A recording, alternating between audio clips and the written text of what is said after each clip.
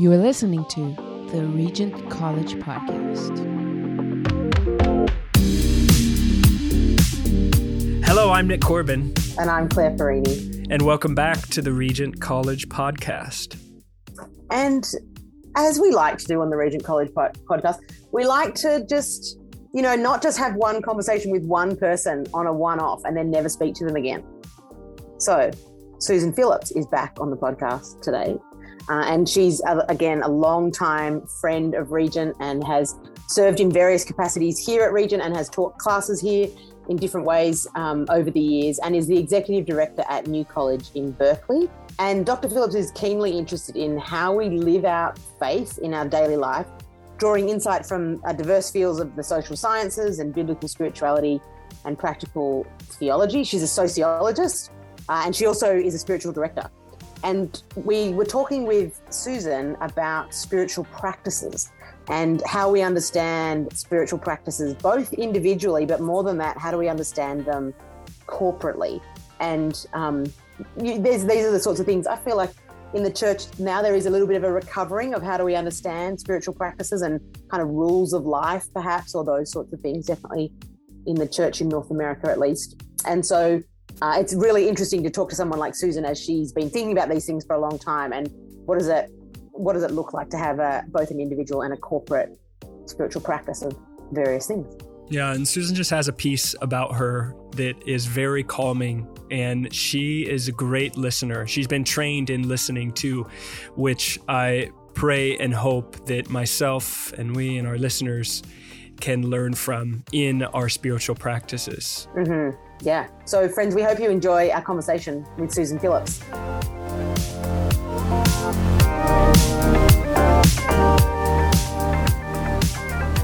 Susan Phillips, welcome back to the Regent College Podcast. Thank you. It's a delight to be here again. It's good to have you. Nick and I have we were just joking before we started recording that we've asked Susan some really difficult questions, and then it became clear that actually the reason is because lots of these questions have emerged out of Susan's class that she was teaching over in the summer that Nick was a part of, and so Susan's really good at tackling challenging questions. That's what we realized. Right. So we're going to talk about sort of spirituality and spiritual practices, and those have been significant points of discussion in the past 20 years, but it has sort of become a bit deconstructed and detached from religion, more specifically Christianity. Do you want to share how do you define spirituality? Oh, thanks, Claire. There are lots of definitions of spirituality out and about.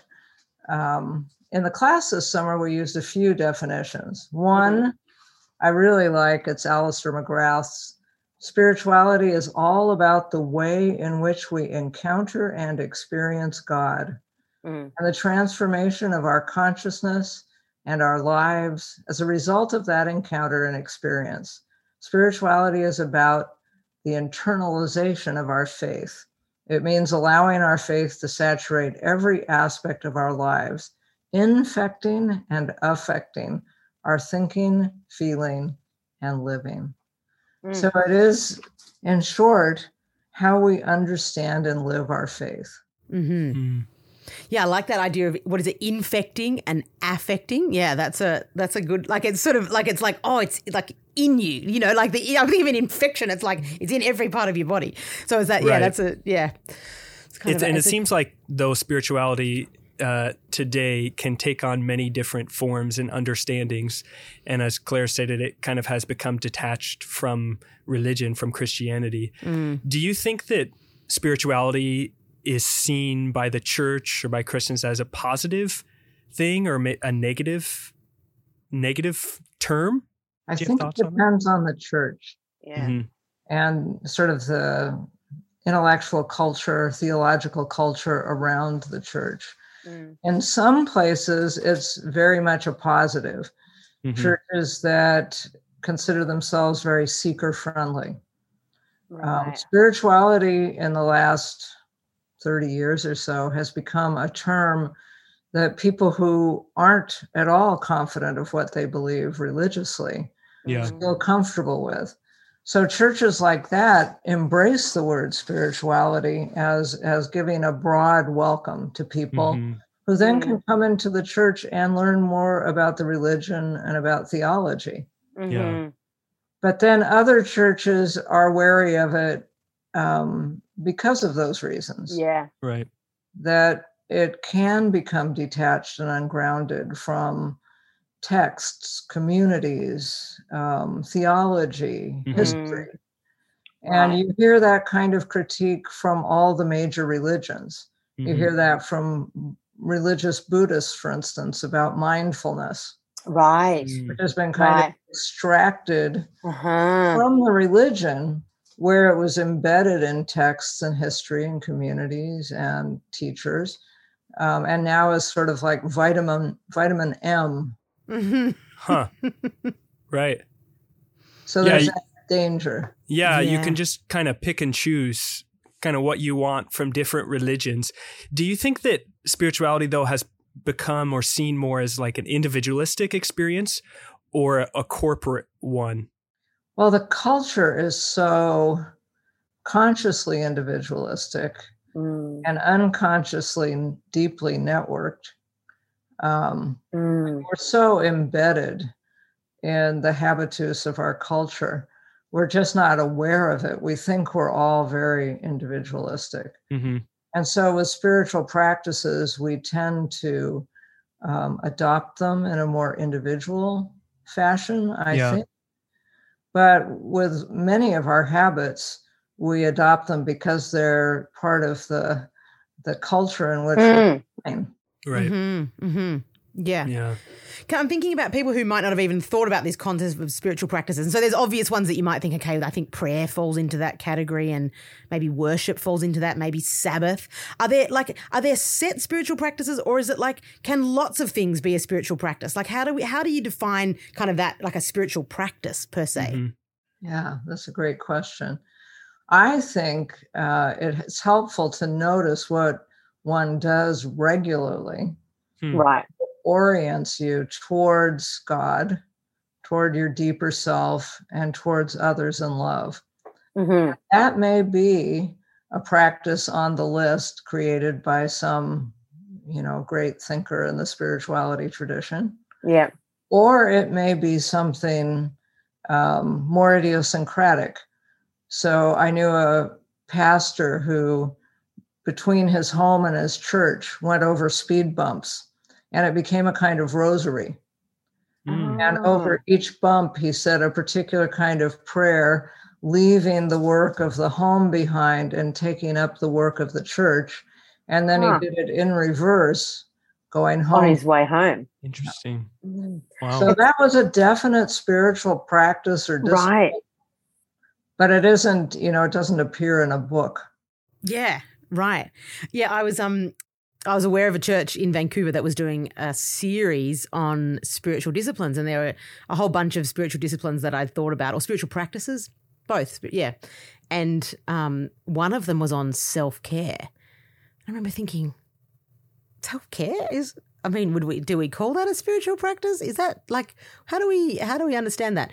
Anyway, I came to my, I was humbled because actually I came to kind of understand, yeah, self-care could be understood as a spiritual discipline or a spiritual practice.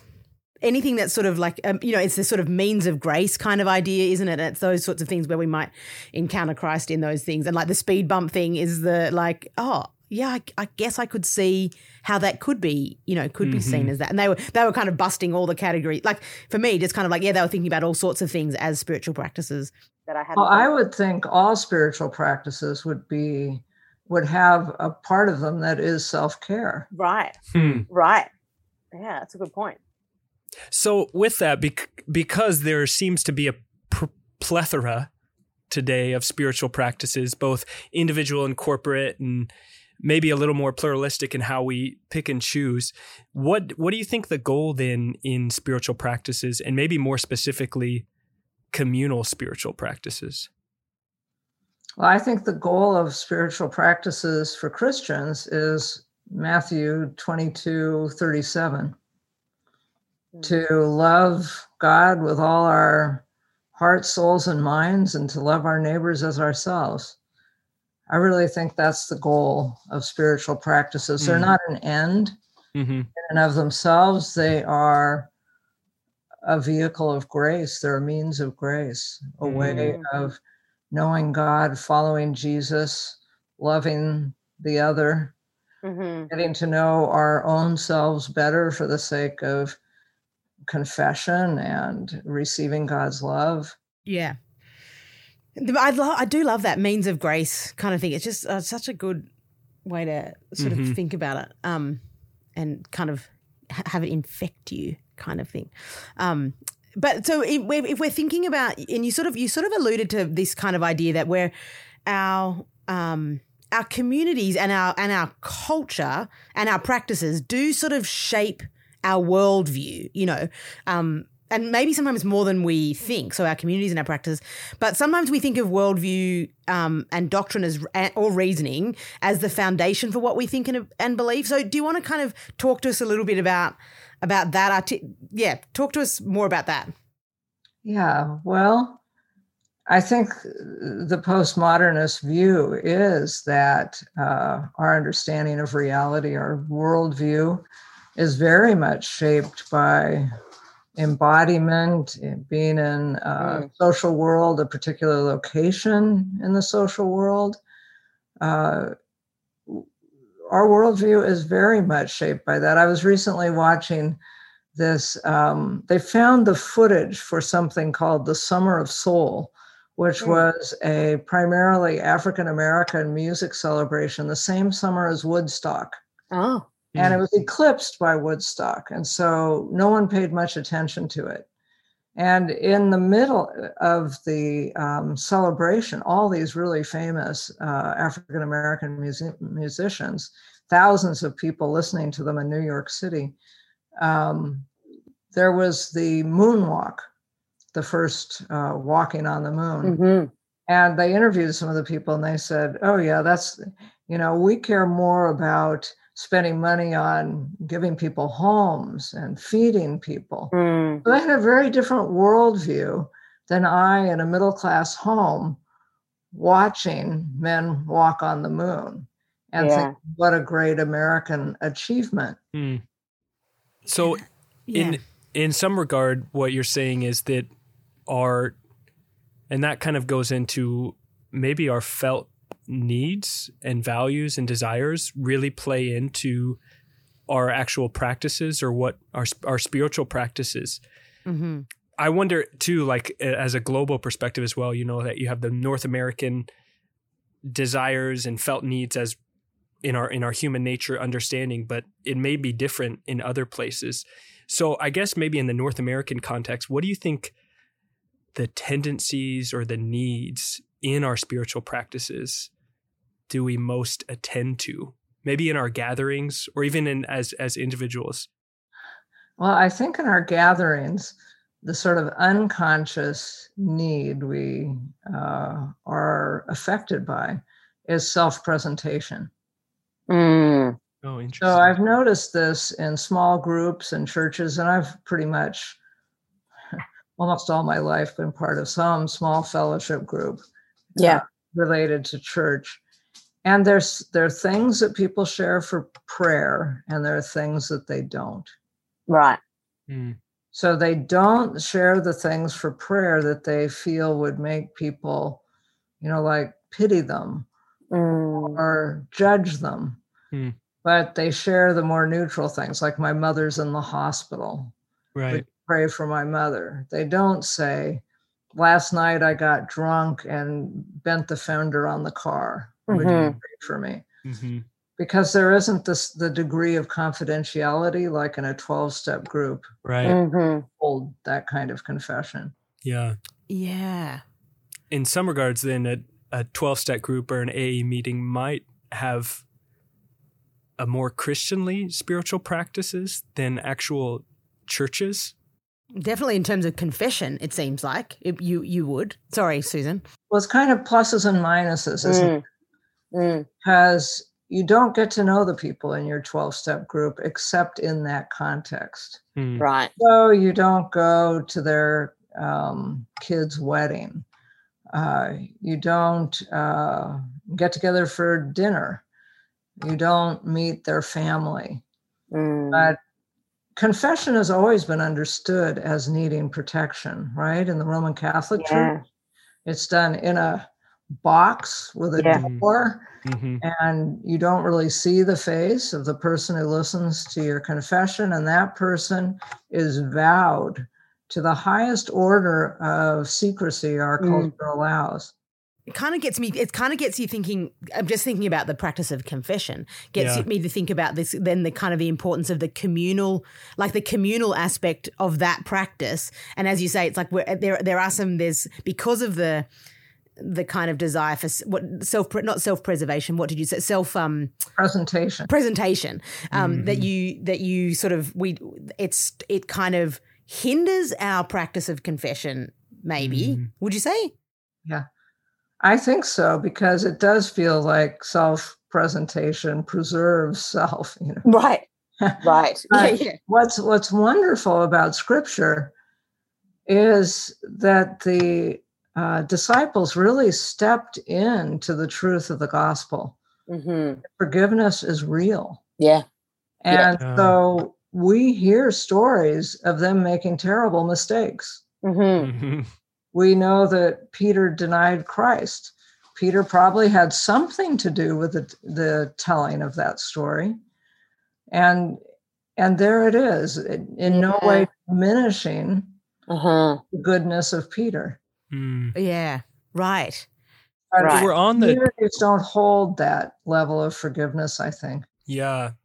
And so with that, and we'll get to maybe some other communal practices, but that we're on the subject of confession, because I do think it is a big one that the Catholic Church has done for many years in a way that's set up and structured. Are there experiences that you've had or been in church settings or even structurally that churches have set up in the Protestant tradition that you've seen confession work really well? Where I've seen it in a really exemplary fashion has been in Black churches, right? Where they do have a time, some of these churches, where people stand up and ask for prayer, and they just lay it out there, saying the kinds of things that I wouldn't say in my church community. But that's where I've seen it. Yeah. And it's also a part of spiritual direction. So I've witnessed it in spiritual direction groups. Right. Which are more like 12-step kinds of groups with that kind of confidentiality. Yeah. And then also one-on-one in spiritual direction. Yeah. Yeah, I think we all should strive for more of that in all churches. Yeah. Yeah. And I wonder too, kind of thinking about kind of corporate confessions, so we're very aware here in Canada right now of the church's implicit kind of responsibility in the residential school system here in Canada, and sort of the need for like a corporate confession and a corporate reconciliation and those kinds of things. So it's sort of like I don't know if one thing feeds into the other, but does sort of I don't know, the kind of the modeling of a corporate confession as the body of Christ kind of stimulate an individual confession, like, we're as a whole group saying we confess that we were wrong in this situation. I wonder, does that kind of fuel individual confession? I don't know. I hope so. I hope so. Certainly here in the United States, the churches are so aware now of the Christian church's complicity in structural racism from before we became a country. Yes. Yeah. Right. Yeah. Yeah, and so it's that there does seem to be more of a corporate awareness, and so wondering, it'd be interesting to see how that sort of plays itself out, whether it does help in cultures, communities of confession, of individual confession. Yeah, and so then, sort of speaking about this the kind of balance of the corporate and the individual, do you think our spiritual practices are actually an individual choice? And then talk to us more about how social settings do impact those practices. I think there's always a blend of socialization and choice. Right. So I grew up in an Episcopal church. I was socialized to look up. Everything went up. It was a Gothic church. So I thought God was up. And before God, I would bow down and kneel. So I was socialized into that, but it became very embodied and powerful for me. Mm-hmm. I think places like Regent and New College, which I'm involved with too, help people become more reflective about both theology and spirituality. Mm-hmm. What are they believing about God and why, and how does it accord with Scripture? Mm-hmm. And how are they living their faith? Yeah. And I think for somewhere like Regent, it's like something like food. I don't know if your experience. I mean, COVID's been a bit weird. There hasn't been a lot of food shared, but like a community like Regent, food's a big deal, and having meals together and that sort of hospitality, and like, so you do start to get socialized into the fact that having meals together is somehow tied up with what it means to be a Christian, and so, but you might not all communities would think like that, but a kind of, we have soup together every Tuesday, and there's, that you sort of become socialized, and you can't leave Regent without thinking, right, I guess food matters, like food and hospitality. And so. Right. I think that's wonderful, because a problem with spirituality is it can become too disembodied. Yeah. And sharing food, singing together, things like that bring the whole person. Yeah. Experience. Yeah, totally.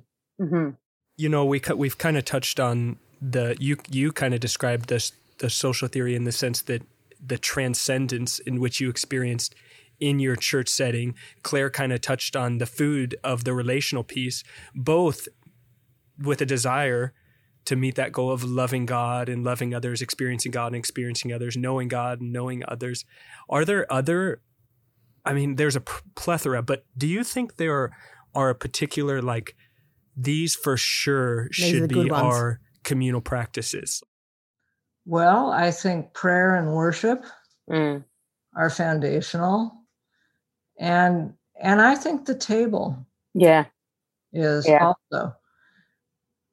I think storytelling and story listening are also pretty foundational. Yeah. We're people of the word, people of the book. We learn about our faith through stories. Yeah. Stories that have been written and are sacred texts, but stories written since then, and stories we live and hear from other people. Mm-hmm. Yeah, that practice of testimony, isn't it? In the kind of history of the church, of the practice of testimony being the place in which we encounter God and encounter others in the telling of our stories and seeing God at work. Helps us see God's activity in the world. Right. Other than just in our own personal life. Yeah. And it kind of fuels, and in some ways, I don't know if this is what I think this, I don't know, maybe this is what a practice does. It's like, as I hear you, Susan, talk about how Christ has met you in a certain way in that very everyday tricky relationship or, tricky situation or whatever, I then start to pay attention in a different way to the Spirit's work in my own life. So there's that edification and the kind of mutuality of the shared, like it's you telling your story, but in a communal context, which actually hopefully helps me to see Christ at work in my own story. Right. And yeah. It's beautiful. And so the more we can listen to stories that stretch our hearts to, the better. So across boundaries, across differences. And that's what a church ought to offer. Yeah. A church ought to be a place where people of all kinds are welcomed. And there's no hierarchy around the table. Everyone is there. Yeah. It's always funny, the thing about testimony, sometimes it's kind of, and that kind of, this made me think when you're saying listening to different people, it means listening to hard stories that maybe don't have a happy ending either. Do you know what I mean? Like, is that kind of, and sometimes it's the in the middle of it kind of moment rather than and now everything's fine, and now it's all wrapped up and it's fine. But actually then kind of seeing God at work in the like right now and in the I'm not sure where God's leading. I'm not sure what God's doing here. You know, sort of being able to sit with that ambiguity as well. Sorry to interrupt this wonderful conversation, but Claire Perini has something really important she'd like to share with you. Thanks, Nick. I do have something very important to say. Firstly, it's to say thank you to the number of people who listen to the podcast and they like the podcast so much that they send us emails to let us know or little donations of cashola. So thank you for those who have been supporting the podcast. But if you've been listening to the podcast and you've been thinking, oh, I wonder how Nick gets paid. No. Cut that out. So if you've been listening to the podcast and you've appreciated some of the conversations that we've had, we would love you to let Regent know by sending us an email or sending us a donation. And you can do that on the Regent College website if you go to rgnt.net/give. That's rgnt.net/give. What a great North American accent. Or like some sort of weird hybrid accent. Yeah. Wonderful. And if you do give a donation, would you please tell them the podcast sent you? Thanks for listening and for your support. We hope you enjoy the rest of our conversation. So thinking about as we're all kind of, I was going to say we're emerging from COVID, but I don't think we are emerging from COVID. I don't know how to think about where we are with COVID right now. But, we've been online. Churches have been online and spiritual practices are being done online. People have had different opinions about whether they come to the table at their own kitchen table with their own juice and wine or whether they can only do that in other ways. So there's been all sorts of talk about how we sort of experience our spiritual practices. How have you understood sort of online church as impacting our practices as communities of faith? I found it hard personally to worship online. Yeah. It's mostly the problem is me. I have a hard time maintaining my attention on my phone or on a screen. Yeah. And a large part of worship for me has been in the last decade or so, the visual of seeing other people praying. Yeah. That's really come to be almost the most powerful aspect of corporate worship for me. Wow. And so I don't get to do that. I don't get to see that. But the small groups I've been part of that are held in a prayerful way, so spiritual direction group or the spiritual exercises, those have been prayerful, worshipful, deep. Mm-hmm. Yeah. And because in some ways then you do see other people praying, don't you? Yeah. And that's the difference between the sort of like the streamed experience versus the clunky Zoom experience where someone, unmutes their microphone at the wrong time. Right. And, but there is, there's that too. I think we're seeing two sorts of online too, aren't you? And I think I'm guessing that group is more a Zoom kind of group, the direction groups. Yeah. Versus a smaller group. Yes. Yeah. And just the difference that is in terms of our engagement with each other and practices and things. Yeah. So what has struck me in a positive way is the faithfulness of people throughout the pandemic. They do keep showing up, even though it's not as fulfilling as being together would be. Yeah. I find that moving. Yeah. Right. Yeah. Because people are ultimately longing for community, for belonging, to be known. And even if that is over Zoom or online, and hopefully more and more in person. Mm-hmm. And it's interesting how that's a really good example because I think we can be like, I feel disconnected from church online. I'm the same with you. It's like it's hard for me to engage. But then you do have like these little beautiful Zoom moments or something where you're like, I actually do feel connected to these people. I do want to turn up and kind of be with them in some way, even though it's different. And for some people, I think there are some churches that are realizing there's actually folks who haven't been able to come to church for the longest time. But we didn't really think about we didn't think about engaging them, and now they've got a space where they can connect maybe folks who are older and not able to kind of, come and participate in the same way. Yeah. And I can tune into my church when I'm traveling or something. Right. Yeah. Mm-hmm. Yeah, that's right. The other piece too I've heard in many churches and contexts is actually knowing more people in their congregation, in their church, people who they wouldn't normally talk to or be in conversation with, because when you're in person, you go to people who you're familiar with or who you know, which isn't a bad thing.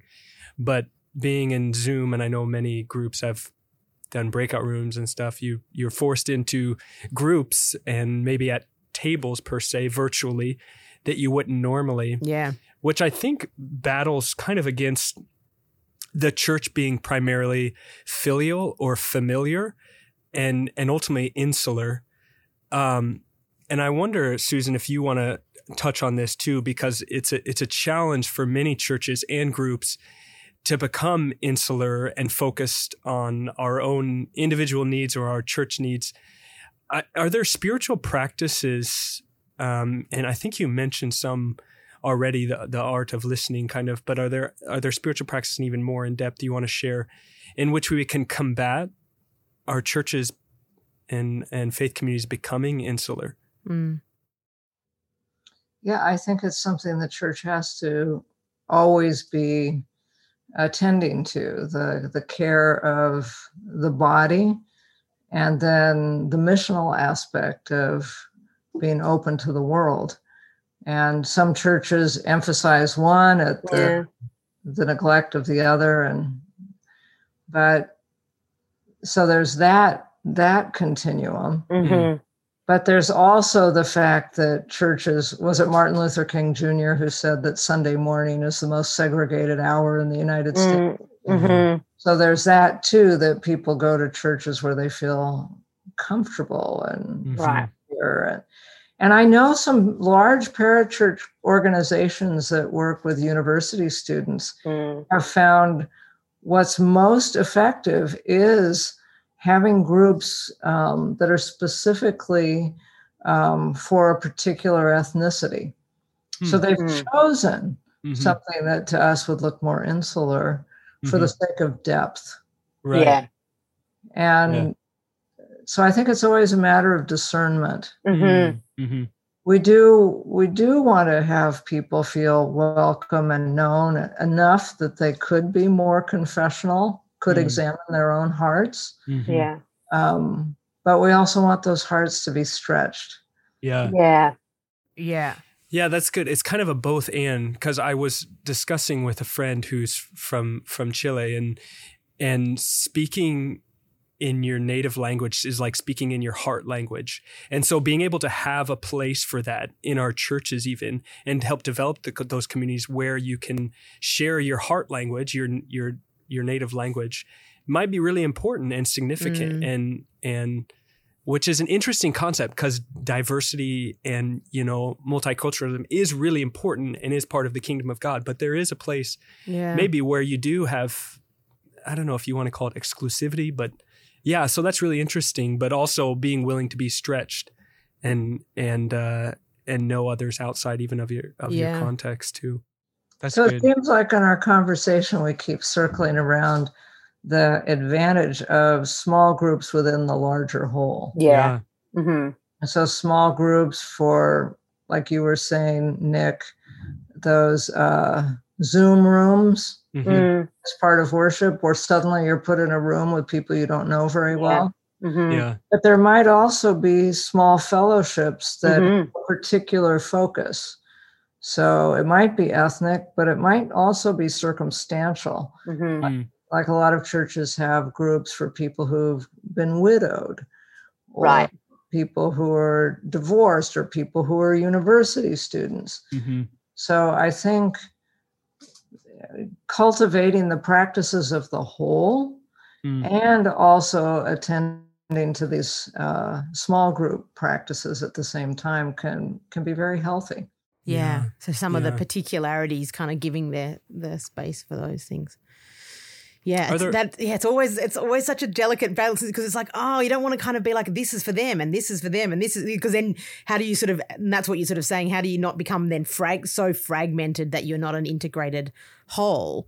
Have you seen that done well? Because there's definitely some pushback at the moment in kind of different church kind of conversations around, well, we don't want our church to become just for young families, or because then everyone else feels left out, or just a congregation of folks that are retired, or something like that. So how do you? I mean, I guess that means your congregation is more diverse, but then within that you've got the parts. Have you seen anyone do that well, where they've maintained the whole and the particulars? Well, I work with a lot of pastors, so I do hear about some churches doing a good job of it, and it partly related to staffing. Right. Yeah. So they have a sufficiently diverse staff that there's a person who connects with each of these smaller groups, helps also cultivate the whole of the community life. It's almost I wanted to kind of allowing the voices of those individual groups to have space within the whole too, so that you're hearing from the widowed person, and you're hearing from the single woman, you're hearing from the divorcee, you're hearing from the kids, you're hearing from the guy from Chile, like you are sort of where you are actually then within the whole, those voices are being heard as well as then in the parts. It's very dynamic. I mean, it's really about listening to the Spirit, because I think the Spirit really wants to weave that. That depth of the personal experience in a safe connection, but also that heart-stretching experience of being part of a diverse community. Where people in a church congregation might feel different about the value of diversity and the importance of listening to the Spirit, and people are sensing the Spirit say different things, whether it's about kind of aspects of diversity, whether it's about whatever, it could be any number of things. But like, how you're a spiritual director, you're good at helping discern the Spirit. How do you sort of discern the Spirit together and the movement of the Spirit together in a diverse context? Well, I think it's important to have gatherings where different voices are heard and they pray together and get to know one another. But I don't think it's about always coming to total consensus. Right. I think it's important to be breaking bread with the person you disagree with about something that may be important. Yeah. I think the early church shows people doing that. Yeah. Right. Yeah. So I think it's a mistake to think that if everyone's listening to the Spirit, suddenly we're going to all be singing the same note. I think it's going to be far more symphonic. Yeah. Yeah, and that consensus is not necessarily the end result of us listening to the Spirit together. Yeah. Oh, that's good. There's lots to think about there. That's tough. Yeah. Right? It's challenging, but I think it's really important and significant. Tough for leaders to then navigate that, isn't it? Sort of, because it might mean you're moving forward with one note in the symphony while the other notes are, not playing as loudly at that point. Yeah. Henry Nouwen wrote once, and I paraphrase, that community isn't easy. In every community, there's going to be the person you least want to be with, as was the case in Jesus's community. Wow. And he continued, and I may well be that person. Yeah. Wow. It's so good. It's so good. So good, but so challenging at the same time. Totally. Absolutely. Yeah. Oh, man. Speaking about Jesus, did you see him? Did you see him do we see him disrupting the spiritual practices of his day? Do you want to sort of talk about that a bit? Good. Well, we've been talking about table fellowship, and he had that with people that others thought he ought not to have it with, right? Right. So he disrupted hierarchies and understandings of inclusivity and exclusivity all the time, and the practices associated with those. He He challenged the notion of Sabbath, any time in which people place a practice over and above love and mercy. He challenged that. Mm-hmm. The practice is the means of grace, of love, of opening our hearts to God. Yeah. It's never the ultimate thing. Right. It's not what we're aiming for. Yeah. It's the structure. It's like the bark of the tree. It helps the xylem and phloem and all of that move through the tree and then sprout things and bear fruit and roots sink down. It's a structure that makes all that possible. So it's important to kind of inventory our practices and see if they are in fact channels for grace or if they've become idols. Because they can become convoluted in some sense where we just focus on the practices and kind of neglect, or that maybe they're not even allowing us to love God and to love others as they were meant to. So even being allowing to be flexible and to change, I feel like your posture, Susan, is so very much open-handed and spirit-led in that sense. And a word maybe for many of our churches and church leaders and congregations to be open-handed in the midst of our spiritual practices and what we uphold, what we adhere to, what we do on a regular basis. We've talked a bit, about listening, I guess. And I know that you're a spiritual director and you do a lot of listening. But how do you see as like more of a communal spiritual practice in listening in our weekly gatherings? Do you feel like that's a neglected piece in our gatherings, in our communal gatherings? Yeah, I think it can be. I think there has to be a real commitment to it and a constant awareness of whether we are really listening to the other. Sometimes we're just waiting to say what we have to say. Yeah. We're not really listening. And even among spiritual directors, just casual conversation can become very ping-pongy, like my dog is sick and I'm really concerned about my dog. Oh my goodness, my cat died last week. Boom, boom. Yes, yep. I think that sometimes we see that when we're talking about an issue as well. So say it's like, I feel like this about this thing.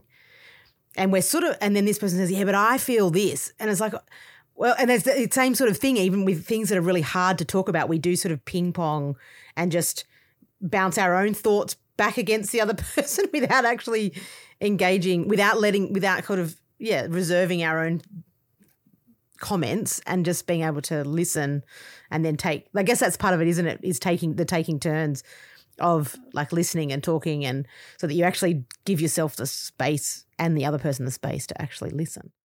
One thing I teach is to say something that shows the other that you have actually heard. And then the other can correct you and say, no, that's not exactly what I meant. And then stick with it until it's clear that you have heard.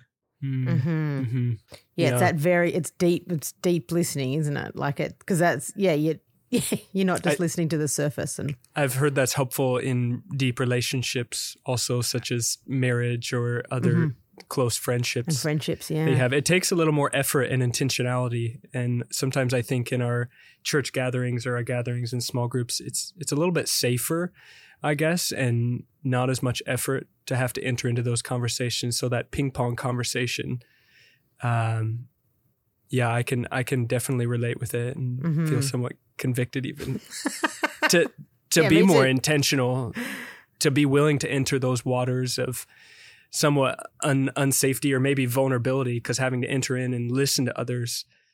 Yeah.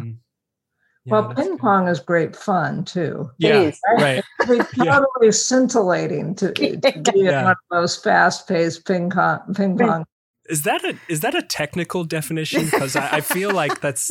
Do you teach that in your classes? I say it. The ping pong method. Yeah. Yeah, the ping pong method. It can be really fun. Yeah, it can.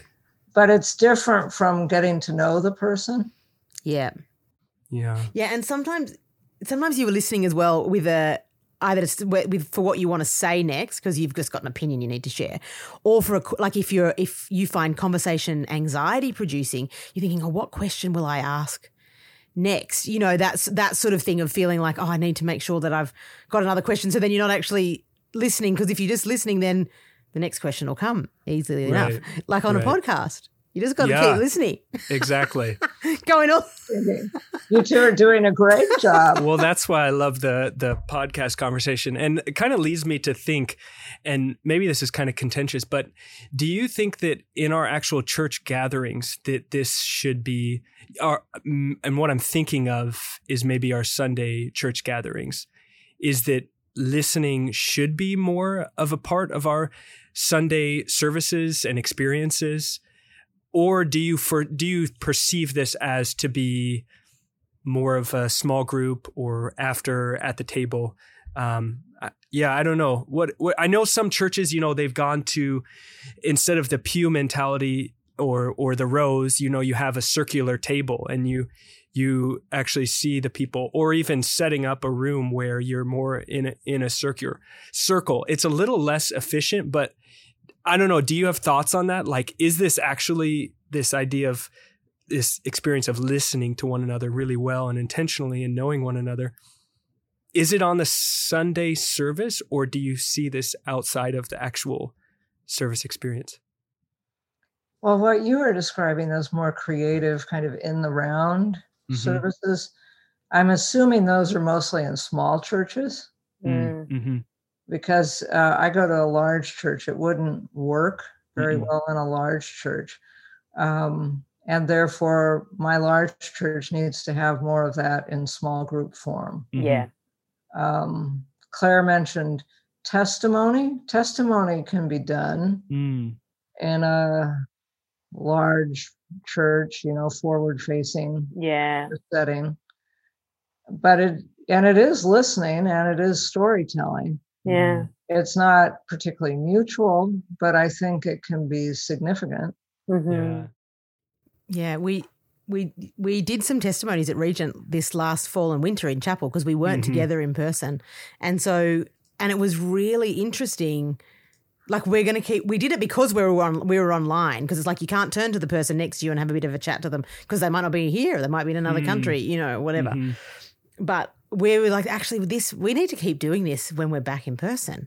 But the level of kind of honesty and vulnerability that people shared was stuff that you would never have heard, I don't think, or you might not have heard in a regular gathering with everyone in the room. So there was something about Zoom. This is going on another tangent. There was something about Zoom that actually allowed a deeper level of vulnerability in that testimony kind of thing. So it'll be interesting to see. We'll do it this fall and winter as well and see what happens. See how does being in a room with 100 people change what you say, and but there is something that there is a listening and a knowing that comes out of that you wouldn't get.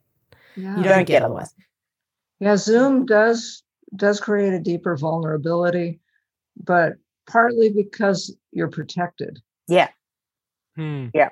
You finish saying your testimony and then you leave the meeting. Yeah. And you don't have to have people coming up to you and saying, gee, that really caught my attention. Thanks for that. Yeah.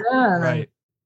Yeah, no, exactly right. That's you don't have to deal with it anymore. Just like whoop, close the computer. Yeah. I wonder too that those testimonies bring vulnerability, and then in turn, kind of as you shared earlier, Claire, that they inspire and even allow others then to share vulnerably that maybe they wouldn't have had before if it was just a teaching or preaching from the pastor or leadership. So that's good. This has been really, really wonderful. Susan. So it's always good to talk to Susan. It's always I don't know how you feel, Nick. I always just feel so calm. And oh yeah, for sure. It's always just such a joyful and mellow, like just a lovely, mellow, deeply enjoyable experience. Feel at rest and at peace talking with you, Susan. So thank you so much. Yeah, thanks. It's always good to have you. Yeah. Let's do it again sometime. Okay. Thanks for listening to the Regent College podcast. Follow us on Facebook, Instagram, and Twitter. To discover more about Regent College, its upcoming events, conferences, courses, and more content like this, visit rgnt.net. That is rgnt.net.